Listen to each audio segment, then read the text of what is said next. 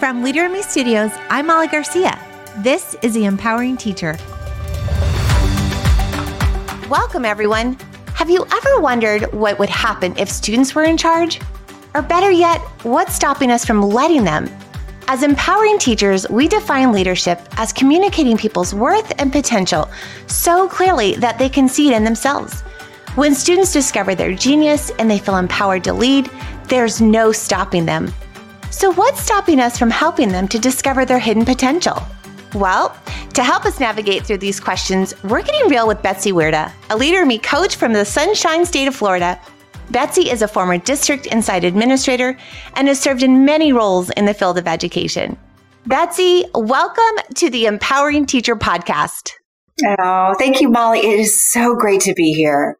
It's such an honor to have you with us today. I would love for us to start our conversation by just sharing with our listeners a little bit about the region that you serve. Sure, absolutely. I'm a coach and consultant in Georgia and Florida, but I work all over the United States, and it's so exciting.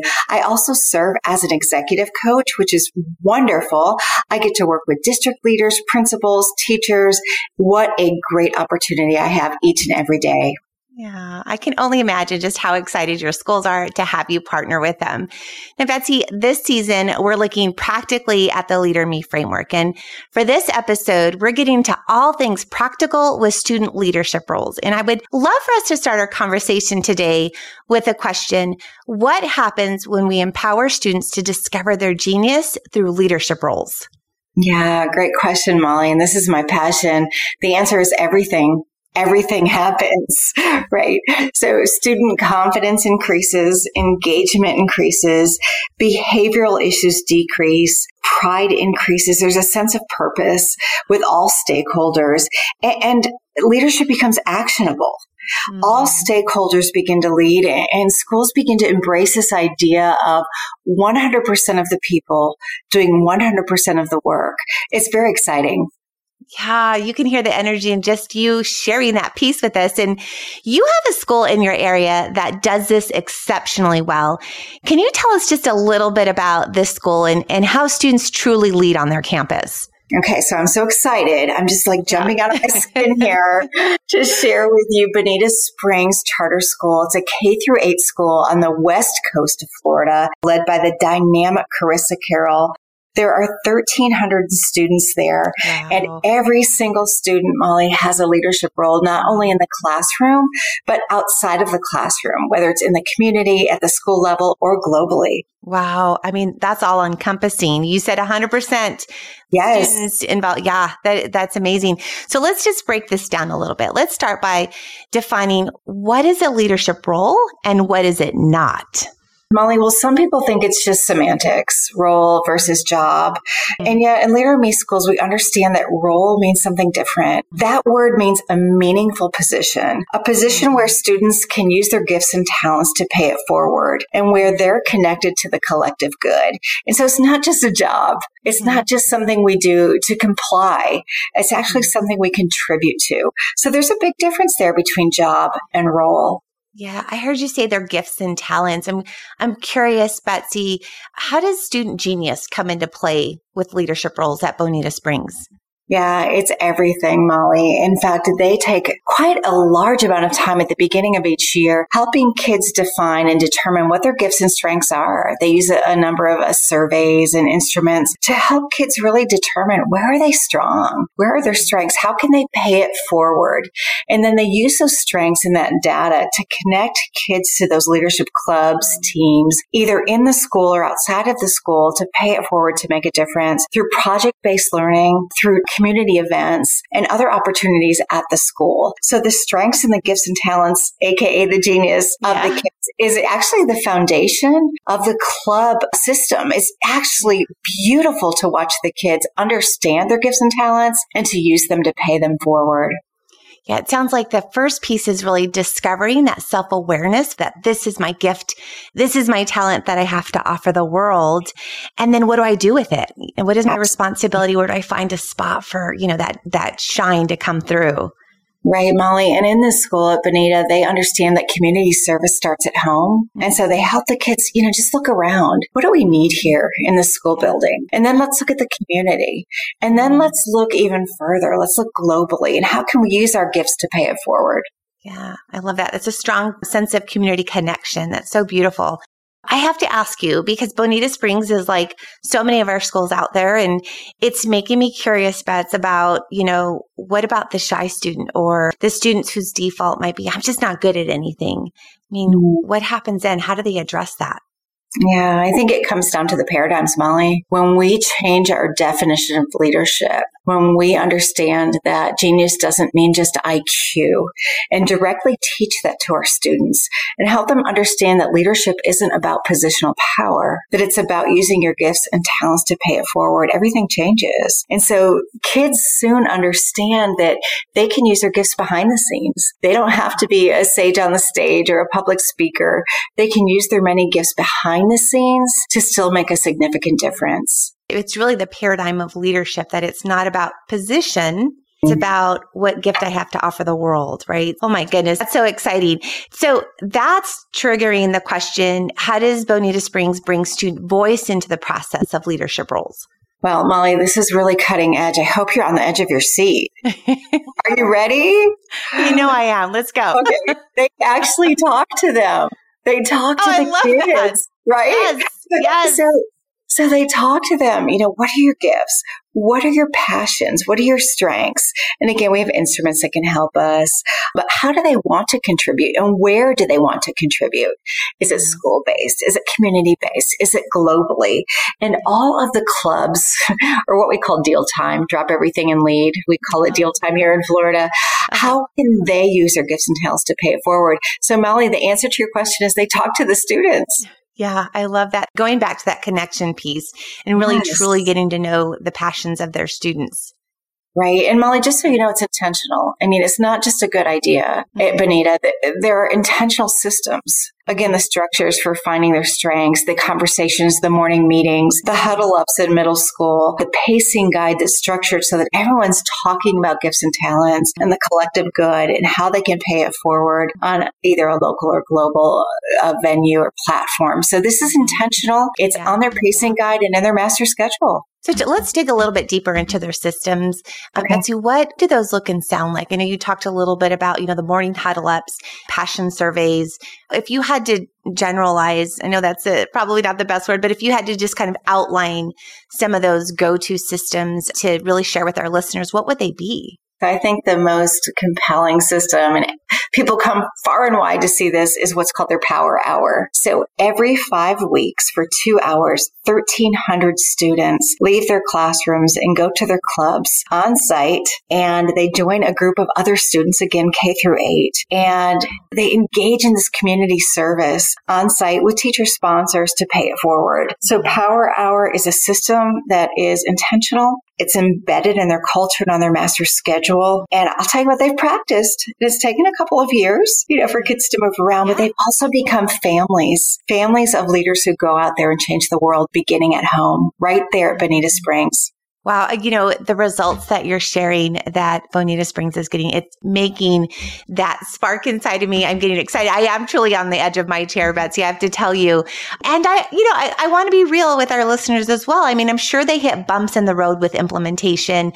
And you brought up the whole idea of the paradigm of the empowering teacher at their school. And I'm curious if you could just tell us a little bit more about what paradigm they truly embrace. And then also maybe what did they do when they do hit bumps in the road, or if they have hit bumps in the road in the past, how did they overcome it? Yeah, Molly, what a great question. So the paradigm of leadership is alive and well. Everyone can be a leader. Everyone has a gift and talent. Everyone is there in their leadership academy to pay it forward. So that's who they are and what they believe. So as far as bumps in the road, Molly, really it comes down to logistics. And I think about the execution gap in our schools. And when we think about these great ideas and these goals, and then what makes us stop or stall or pause, it's really around execution. And so this school has strategically practiced. How do we go from one class to the other? When it's Power Hour, how do we go from the 5th grade classroom to the cafeteria to help with the lost and found? How do we go from the third grade classroom out to the gardens to help grow the lettuce so we can serve it to the cafeteria workers who serve us each and every day so we can give back to them? So it's really logistics, Molly. And they spend, I'd say 4 to 6 weeks on just how do we move? How do we work with each other? What are our protocols when we work together as a team? What grade levels are together? Who are the teacher sponsors who have that passion that the kids have as well? And then what community service piece is embedded in that club so that we can pay it forward? So logistics are huge, Molly. I'm seeing this almost system of how they see the process. So one is finding their passion, self-discovery, highlighting that passion, being very intentional. What does it look like? What does it sound like? And then let's put it in action and practice. And if we have to change some things here or there, let's change it because it's worth it. The rate of return, investment in our students is going to be grand. It sounds like this is something that keeps on giving. I mean, it's not just living within the school. Like you said, it starts at home, and it's a sense of their community and who they are. Yeah, absolutely. And it's beautiful. They even have community members come in and parents come in to help lead these teams. Wow. And it's beautiful to see this just expand over time. Wow, that's amazing. Okay. So I'm a teacher and I'm listening right now, and I'm probably getting very excited about the possibility. Power hour I'm holding on to, and deal time I'm holding on to. Right. So I'm a teacher right now and I'm thinking, okay, this sounds fantastic. And I really want to implement leadership roles for my students. But I might just be thinking I don't even know where to begin. I mean, what would be some first steps that you would recommend? Right. First steps begin in the classroom. We've given out student jobs for hundreds of years in education. And so the twist here, the paradigm change is, hey, let's sit with our kids at the beginning of the year. Let's sit in August, and hopefully we can all sit on a carpet together or talk together and just talk about what do we need in this classroom to make our family run well. So instead of bringing out that laminated chart of the jobs that we've had for 20 years and assigning them, let's talk to our kids about what's needed as a family. And maybe we come up with 10 things or 8 things that are really meaningful that need to take place for us to run effectively. The key word here, Molly, is meaningful. If our kids aren't connected to meaningful roles that they have some contribution towards, that they have connected to, then they're simply jobs. Hence the difference between the word job and role. So I guess my advice would be, let's get the kids involved. This is 183 days of family. Let's talk together about what we need here, right here in the classroom. And from there, we can take a look at the school. What needs to be done here? What are we missing? How can we contribute to the greater good of the school? Mm-hmm. That strong connection and having kids have that strong sense of inclusion and belonging is what I'm hearing through that example. Absolutely. Yeah. Well, Betsy, thanks for sharing your genius and the genius of Bonita Springs. We're going to do a little bit of a pivot here, and you know what's coming next. Quick response answers. Are we ready? I think so. Go ahead. All right, here we go. The best part of being a coach. Working with teachers. They are superheroes. Yes. Yeah. Yes. One thing you're grateful for today. My health. Absolutely. Your favorite song to sing out loud. It's Justin Timberlake, Can't Stop the Feeling.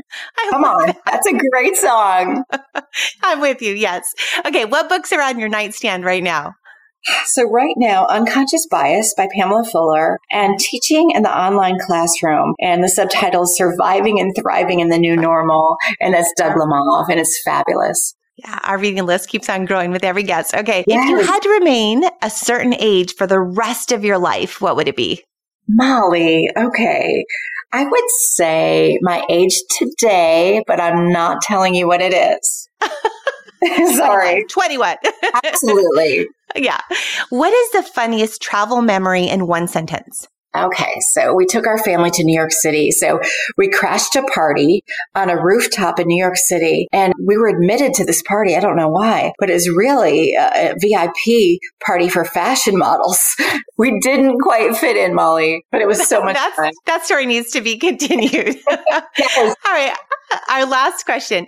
What is the best piece of leadership advice you've ever received? Oh, gosh, there's so much. I've had so many great mentors. I would say the thing that resonates with me is that great leaders develop great leaders. You know, it's all about relationships, Molly. And I've learned to lead one relationship at a time. One relationship at a time. Absolutely. Just like our leader, the mission of our Leader in Me educators. Yes. Thank you. Yeah. Thank you for having some fun with us. Everyone, we're going to be right back with some more greatness from Betsy in just a moment. Are you interested in building community within your classroom this year? I am Sharon Chapman, coach consultant in the New York City area. Teachers are so excited when I share this resource on Leader Me Online. The 7 habit chat cards. They can be used during morning meeting or advisory or family home connection opportunity. Check out the habit chat cards on leaderandme.com. Welcome to the Paradigm Pause. Today, let's take a moment to consider the paradigm of leadership, a space that is not limited for a few, but open to all. Empowering teachers know and believe that leadership is not positional, it's a choice. It's defined as communicating the worth and potential in others so clearly that they're inspired to see it in themselves. When students align their passions with opportunities, they discover their own way to lead that's not limited by our thinking. Today, Betsy reminds us that leadership roles are not about complying. They're about contributing. It's about intentionally taking time to help students discover their genius area and supporting them in defining where they want to lead. It's about helping them find their voice and engaging in meaningful conversations that breathe confidence and an abundant mindset into their lives. When we choose to see our students through the paradigm of leadership, we help them see how they will impact the world. And that makes all the difference. Welcome back, everyone. We always end our podcast episode with one doable action step or strategy that the empowered teacher can take right back to the classroom. So, Betsy, keeping our focus on all things leadership roles, what's one thing that our teachers can do today to unlock the genius in their students through leadership roles? Wow, Molly, what a great question. So I would say day one, talk to your kids, get them together, talk about who we are, what we believe as a family, create your mission statement together, and then talk about what it takes. What does it take to run this classroom for the next 180 days effectively? And how can our strengths and genius contribute to that efficiency and that effectiveness? So basically, Molly, talk to your students. Yeah, I love that. There's so much genius in that. Take your mission statement and develop your leadership roles based on what it's going to take to make that mission statement a reality in the classroom. Beautiful, Betsy. Thank you so much. And as always, thank you for sharing your genius with us today. And of course, a big thank you to our listeners. Keep shining. You've got this.